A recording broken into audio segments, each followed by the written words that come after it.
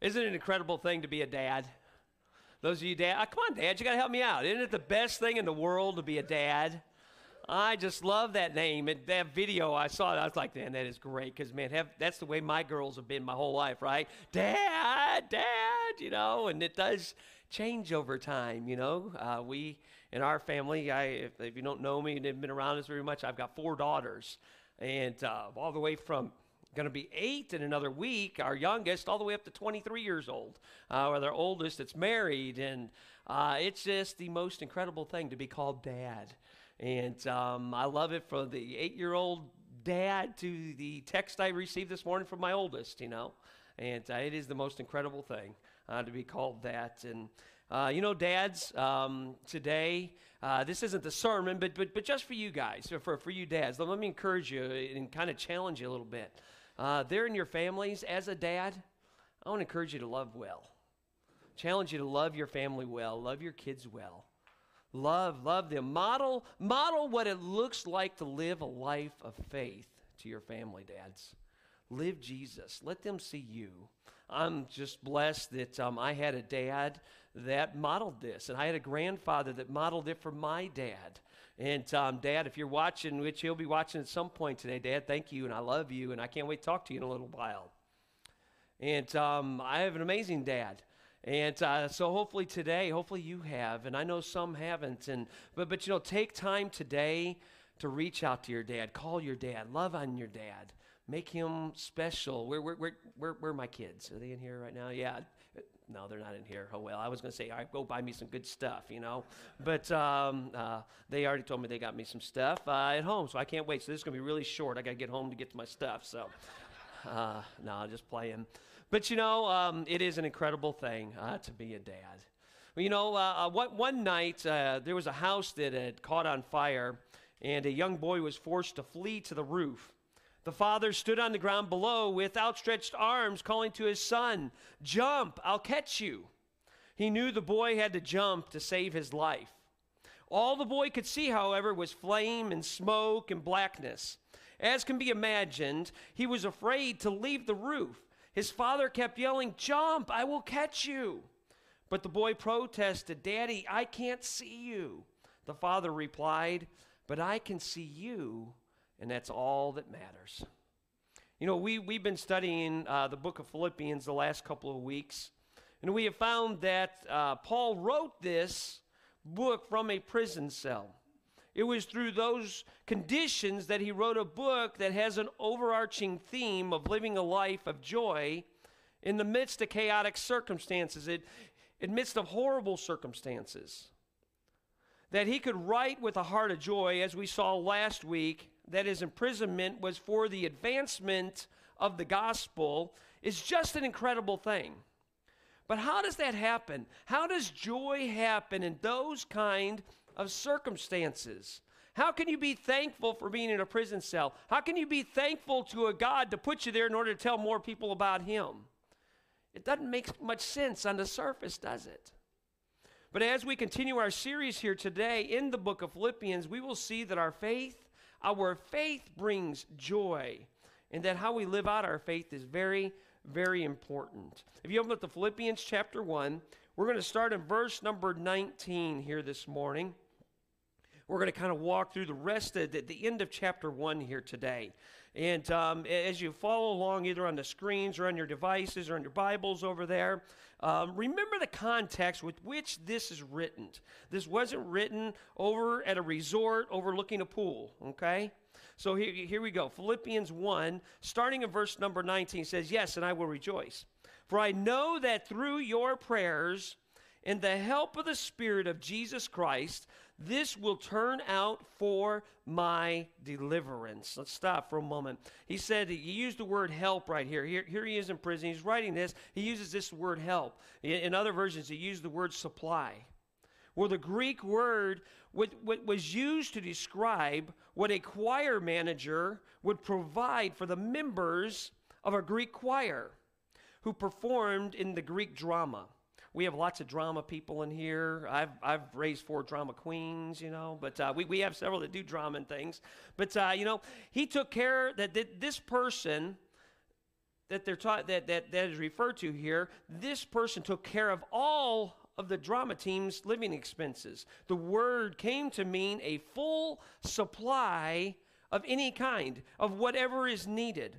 Paul in his prison cell was encouraged that he was going to be getting a full supply of Jesus, a full supply of the Holy Spirit, and everything that he needed to get through the situation that he was in. His encouragement again came through the relationships that he had built and invested in. Right, there's where we started in the beginning of Philippians when he talked about how his joy comes from this church, from the people that he loved, from the people that he invested in, that they fueled his joy. They were part of what fueled his joy in his life. Others helped do this. Paul ultimately, as we're going to walk through this today, and we're going to see that Paul was a man of faith. In verse number 20, it says, "As it is my eager expectation and hope that I will not be at all ashamed, but that with full courage. Now as always Christ will be honored in my body, whether by life or by death." He says this, "For to me to live is Christ, and to die is gain." We're going to come back to that towards the end. "For to me to live is Christ, and to die is gain. If I am to live in the flesh, that means fruitful labor for me, yet which I shall choose, I cannot tell. I am hard-pressed between the two." He's hard-pressed. Here, think about the circumstances here. He's in prison. He doesn't know whether he is going to be released or whether he's going to be sentenced to death. And the perspective he has right here, that the picture and the words that he used was kind of like he had two walls on each side of him. And they were hard pressed, and the only way he could do is either move forward or go backwards. He felt, man, that there was no wiggle room in his circumstances. And Paul just had a mindset that he was just going to continue walking forward, trusting Jesus, walking in faith here. And he continues, he says, though, even though he's hard-pressed between the two, whether it's going to be life or death right here, he says, "My desire is to depart and be with Christ, for that is far better. But to remain in the flesh," though, he says, "is more necessary on your account." Paul here, he's really being brutally honest, isn't he? We're seeing Paul's emotions right here. Paul isn't trying to let people think that he is always just trying to say the right thing, having the correct thing to say. He's letting us see that this guy has emotions just like you and I.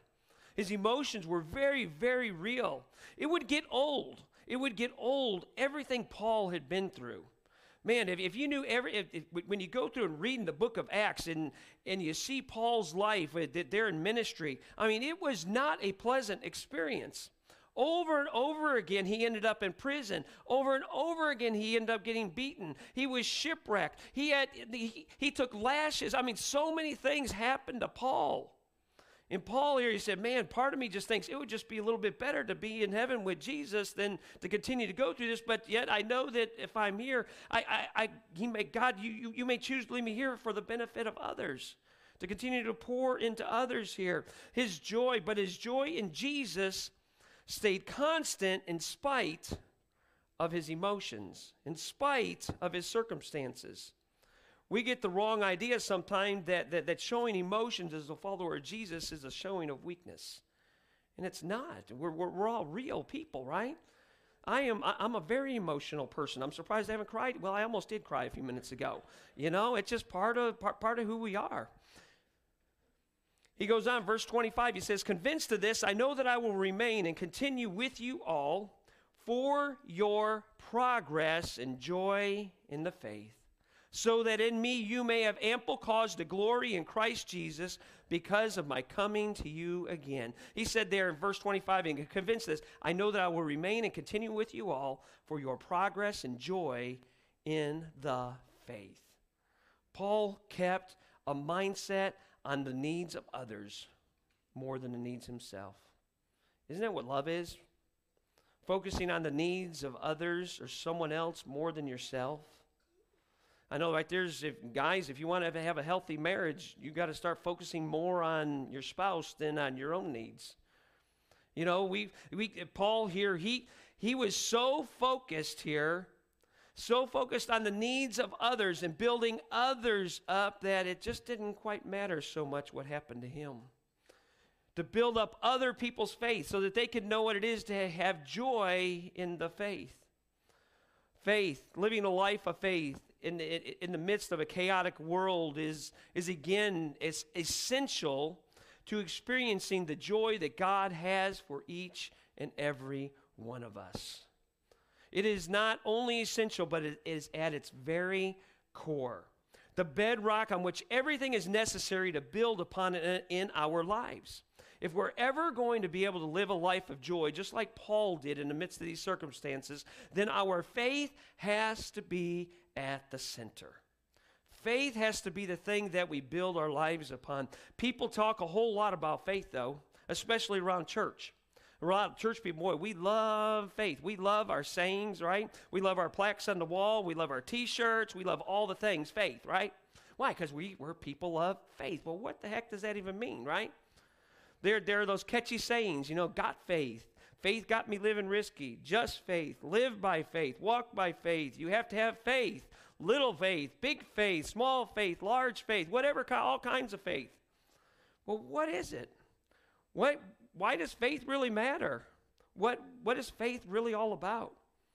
You know, so I went into dictionary.com. It says this right here. It says, when you type in the word faith, it says that it is confidence or trust in a person or thing. It says that it is belief that is not based on proof. Fidelity to one's promise or oath or allegiance. Kind of an example would be that he proved his faith during our recent troubles. Christian theology, they even had a heading for Christian theology. It said it is the trust in God and in his promises as made through Christ and the scriptures by which humans are justified or saved. These are all pretty good. You know, they hit on different aspects of what faith is. Paul defined faith in Hebrews chapter 11, verse 1. He said this. He said, now faith is the assurance of things hoped for and the conviction of things not seen. Things not seen. You know, conviction of things hoped for. Hope, if hope's really hope has to be rooted in something, right? I cannot every year just hope that Michigan is going to somehow beat Alabama in a national championship game. It has to be rooted in something, okay? Alabama, for some reason, people want to go to Alabama in the middle of Nowheresville, right? And go, yeah, James over here shaking his head. He's an Auburn fan, you know, yeah.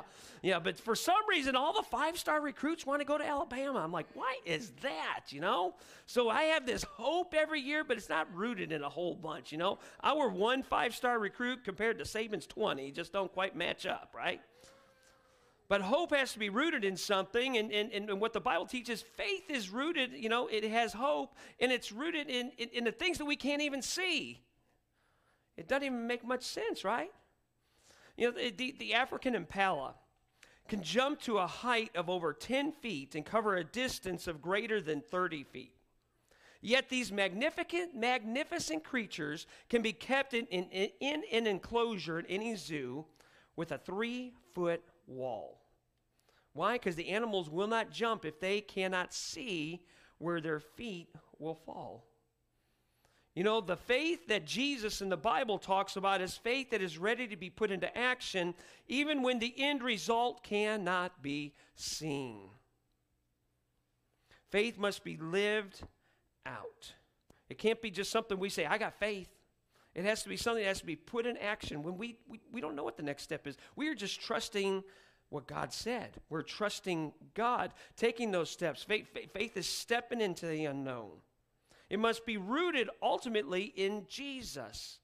And in doing so, by understanding who he is, the object of our faith, we can take whatever step is necessary, even when the path is unclear. You know, it reminds me of my kids growing up, you know, and even Molly now.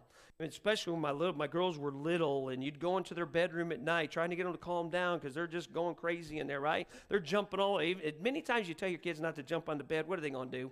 they're going to jump on the bed, right? There was one time that Bailey, all of a sudden, man, they're in, I think they were in Stacy and I's room, Bailey and Hannah and some friends, and they were just little. Bailey might have been only 5 or 6 years old. You always tell the kids, don't jump off the bed. And, of course, what's the first thing your kids say? They say, why, Daddy, why? Well, and of course, we tell them, well, because I told you so, right? It's just because I told you so, you just do what you're told, right? Well, Bailey, because I told you so wasn't enough, and her friends, they just kept jumping on the bed. Next thing we know, we hear just a howl from in there, just screams, and and we run in there, and there's blood everywhere, and there's a tooth sitting on the ground. Bailey found out real quick why we kept telling her, don't jump on the bed, right? She didn't believe Daddy right there. But there were many times where we'd walk into the room, and then all of a sudden, without even thinking, when they were little, 3, 4, 5 years old, where they would jump off the bed expecting Daddy to catch me. They trusted, they had faith that Daddy was going to be there to hold on to them.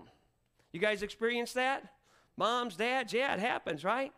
That's what faith is, right? There's what blind faith is. Jesus said, suffer not the little children to come unto me, because they actually know what faith is. It's us adults where we kind of get this whole thing convoluted and make it a whole lot more cloudy than what it should be. He just said, just have the faith of a child. Just be willing to step up. Be willing to jump off the bed and trust your daddy. Faith, though, has to have an object, and it's not faith. It is Jesus. If your faith is in your faith, or if your faith is in a religion or a religious system, or if your faith is in your good works trying to even the scales, or if your faith is in a religious leader, or faith in your parents' religion, or just faith in your parents' whatever, then you know what? You're looking in the wrong place for the kind of faith that the Bible talks about. It's faith that is rooted, and the object of our faith is to be Jesus. So faith has an object. But then we have to do something with that faith. It can't be just faith in name only. Faith in name only is something that is contrary to everything the Bible's about, everything Jesus talked about, everything that we see in Scripture. To have faith just to say, man, I know Jesus and I have faith and yeah, I believe in him, that's great and that's awesome. That's just the entry point. Faith has to be lived out. And look here, and the way we live it out is important. Let's go on here. It's in verse 27. He says, only let your manner of life be worthy of the gospel of Christ, so that whether I come and see you or am absent, I may hear of you that you are standing firm in one spirit, with one mind, striving side by side for the faith of the gospel. He's telling me here, say, walk worthy of the gospel right here. And how do you do that? How is it lived out? In unity, together. Church, you got to be unified here together. He says, walk worthy, walk in unity. And he says in verse 28, and not frightened in anything by your opponents. Don't walk in fear. They started out by singing that song earlier today, the first one. This is a clear sign to them of their destruction, but of your salvation, and that from God. For it has been granted to you that for the sake of Christ you should not only believe in him, but also suffer for his sake, engaged in the same conflict that you saw, and I had, and now hear that I still have. Walk worthy of the gospel.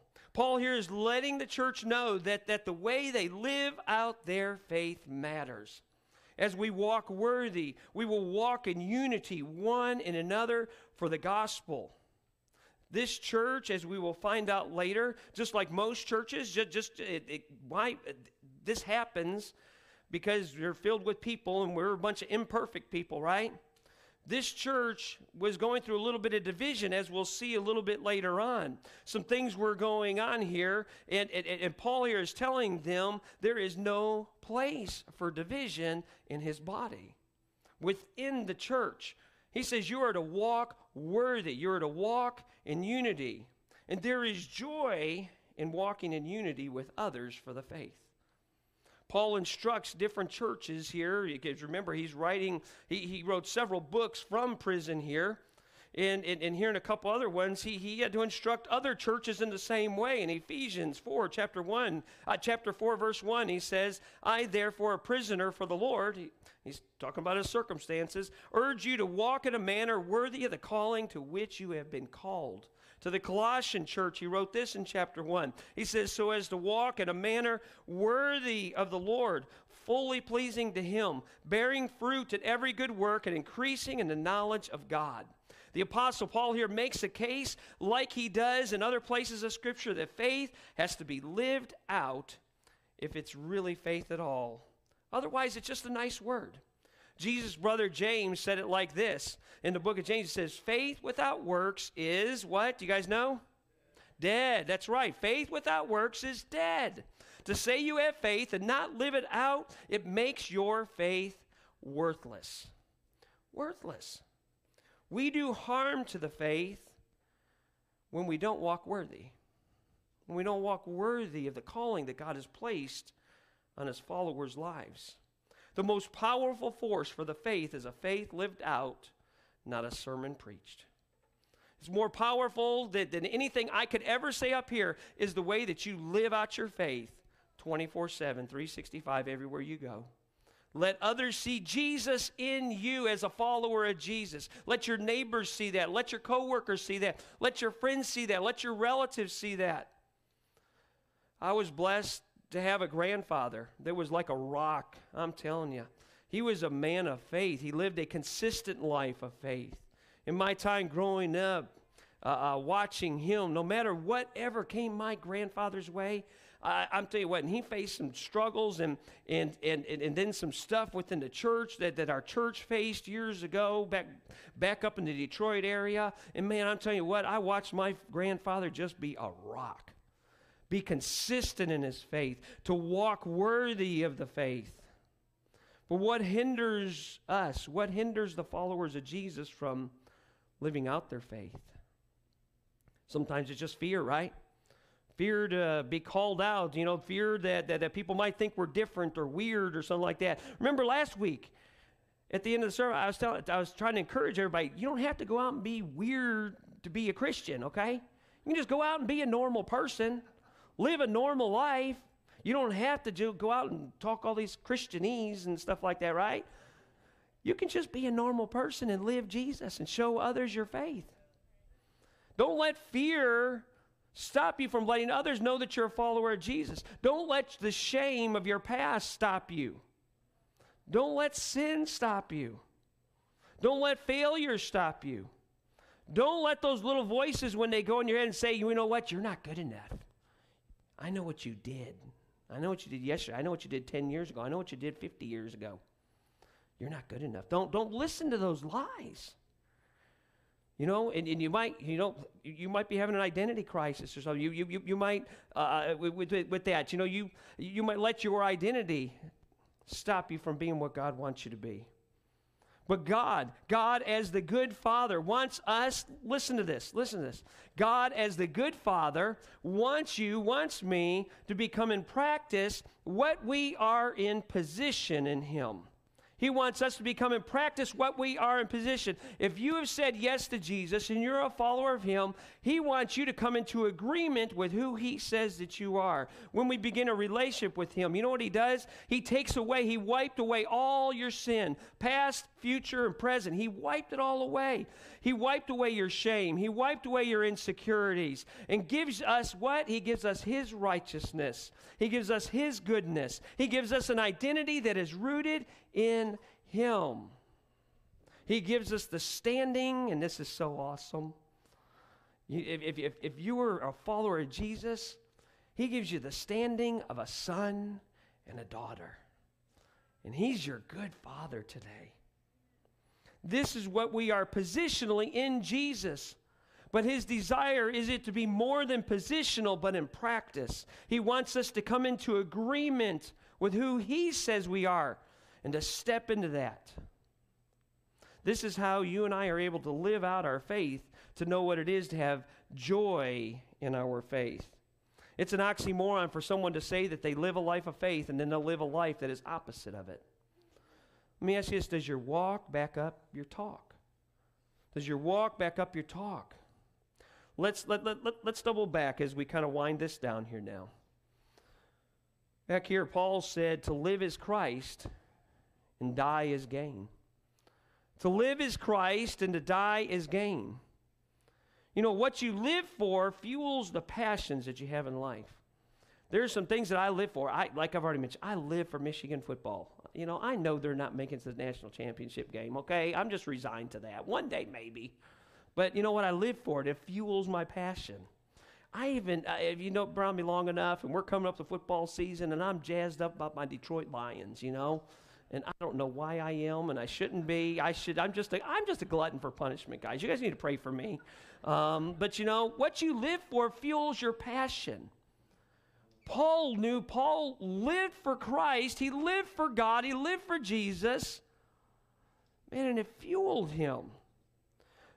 Put a blank in there. To live is blank, and to die is blank.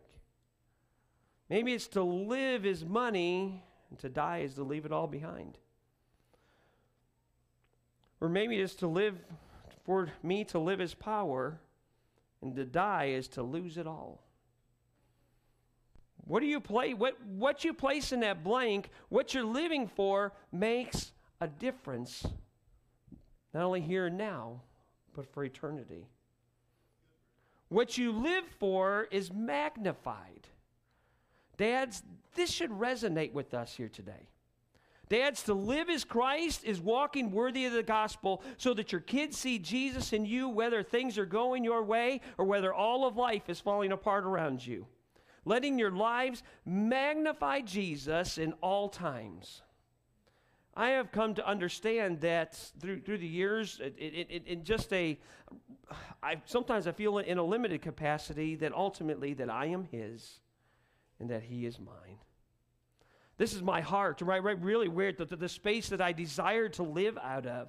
You know, and sometimes I get it right and sometimes I don't. I promise you, there are times I don't get all this right, guys. I'm just like you, just walking every day, going through life, trying to figure it out. I strive, ultimately though, in my life, I strive not to do anything to violate my relationship with God. I want to live for Him. I want to live, I want to live to love Him. I want to give my whole life to Him. Whatever He wants, to just kind of giving Him that blank sheet and saying, God, all right, God, you just fill out the rest. Paul ultimately understood that he was in a great situation. You might say, well, he was in prison. But no, Paul, he understood he was in a great situation even though he was writing this from prison. For you see, if God so chose to deliver him from that prison cell and for him to live here on earth, he could do that with joy because salvation and following Jesus is as much for the here and now as it is for the future. It's as much for today as it is for heaven to gain. And if God chose to give him deliverance by his life being taken by the emperor, then he had heaven and, more importantly, Jesus to gain. He was in a win-win situation, really, as a follower of Jesus here. Perspective matters in life, does it not? How we frame our situations, how we frame things matters. And what a great perspective Paul lived within. He lived in the reality of knowing and experiencing Jesus in the here and now and looked forward to the face-to-face meeting that would happen one day. That's where joy is rooted. That's where joy comes from. It is in Jesus, the foundation and the object of our faith, the focus of our faith. So what now? So what do you do with this now today? How do you go out and here in the world as you go out to lunch, as you go to work tomorrow, and as you go out to live your lives? Maybe you just need a purpose to walk worthy of the gospel. Maybe you need to reclaim the identity that God has for you in your life and live within that space. To not live a life in shame and regret and fear, but purpose to walk worthy and come into practice what you are in position. Come into agreement with who God says that you are as a follower of Jesus, as His son and as His daughter. Purpose in your heart to do that today. And you know what you're going to have to do? You're going to have to purpose to do it again tomorrow morning And maybe by lunchtime, and maybe by dinner time, and before you go to bed, and then start it all over again the next day. With purpose, say, God, I want to live for you. Live for Jesus. Live for the faith. And in doing so, you will have a life of joy no matter the circumstances. I'm telling you what, if you're not in a trial right now, you might be by the end of the day, and you will be at some point, and probably sooner than you think. And when your joy and when your life is rooted in the things of God, and your faith has that firm foundation built upon the love of God and Jesus, man, you can have a joy that you never, ever knew possible. With heads bowed and eyes closed this morning, maybe you're here today and you've never chosen to follow Jesus. You've never said yes to Jesus. You never said, yes, I want to follow you. Maybe you're here today and you're ready to follow Jesus. You're ready to take that step. You're ready to take that step of faith, to take that step and cross that line of faith here this morning. You've heard us talk so much. If you've been coming around here, we talk about the love of God every week around here. Why? Because God loves us unconditionally. You've heard us talk about that over and over again, and that He showed how much He loved us by giving us His Son, Jesus, to die for you, to die for me, so that we could experience this life in Him. Here's one of the greatest things that's kind of awesome about this God, is that He knows you the best.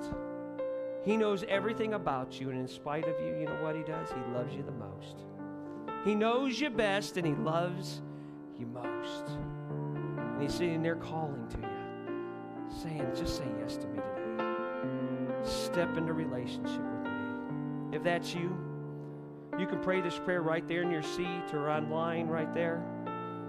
Wherever you're watching from this morning, you can step across that line of faith. You can just simply say there in your seat, and say, God, I'm a sinner.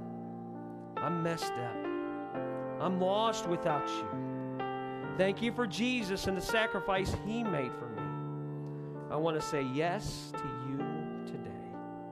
I want to follow you with my life. Take me and make me yours.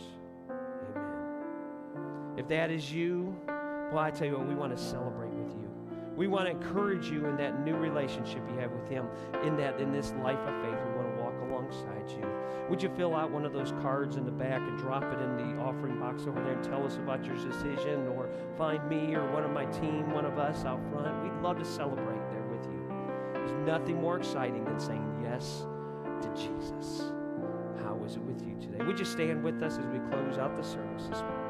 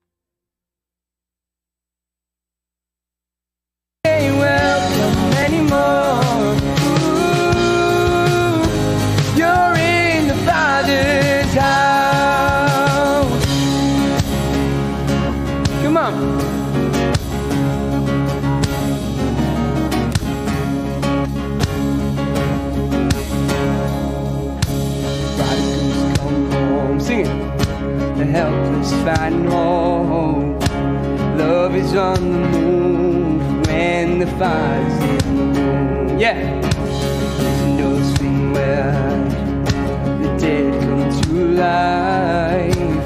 Love is on the move when the Father's in the room.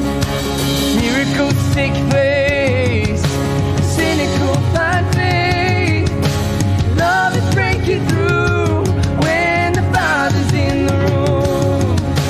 Jericho walls are quaking, strongholds now are shaking. Love is breaking through when the Father's in the room. Yeah, love is breaking through when the Father's in the room. Ooh, lay your burdens down. Ooh, yeah, here in the Father's house. Check your shame at the door. It ain't welcome anymore. Ooh, you're in the Father's house. Ooh, lay your burdens down. Ooh, yeah, here in the Father's house. Check your shame at the door, 'cause it ain't welcome anymore. Ooh, you're in the Father's house.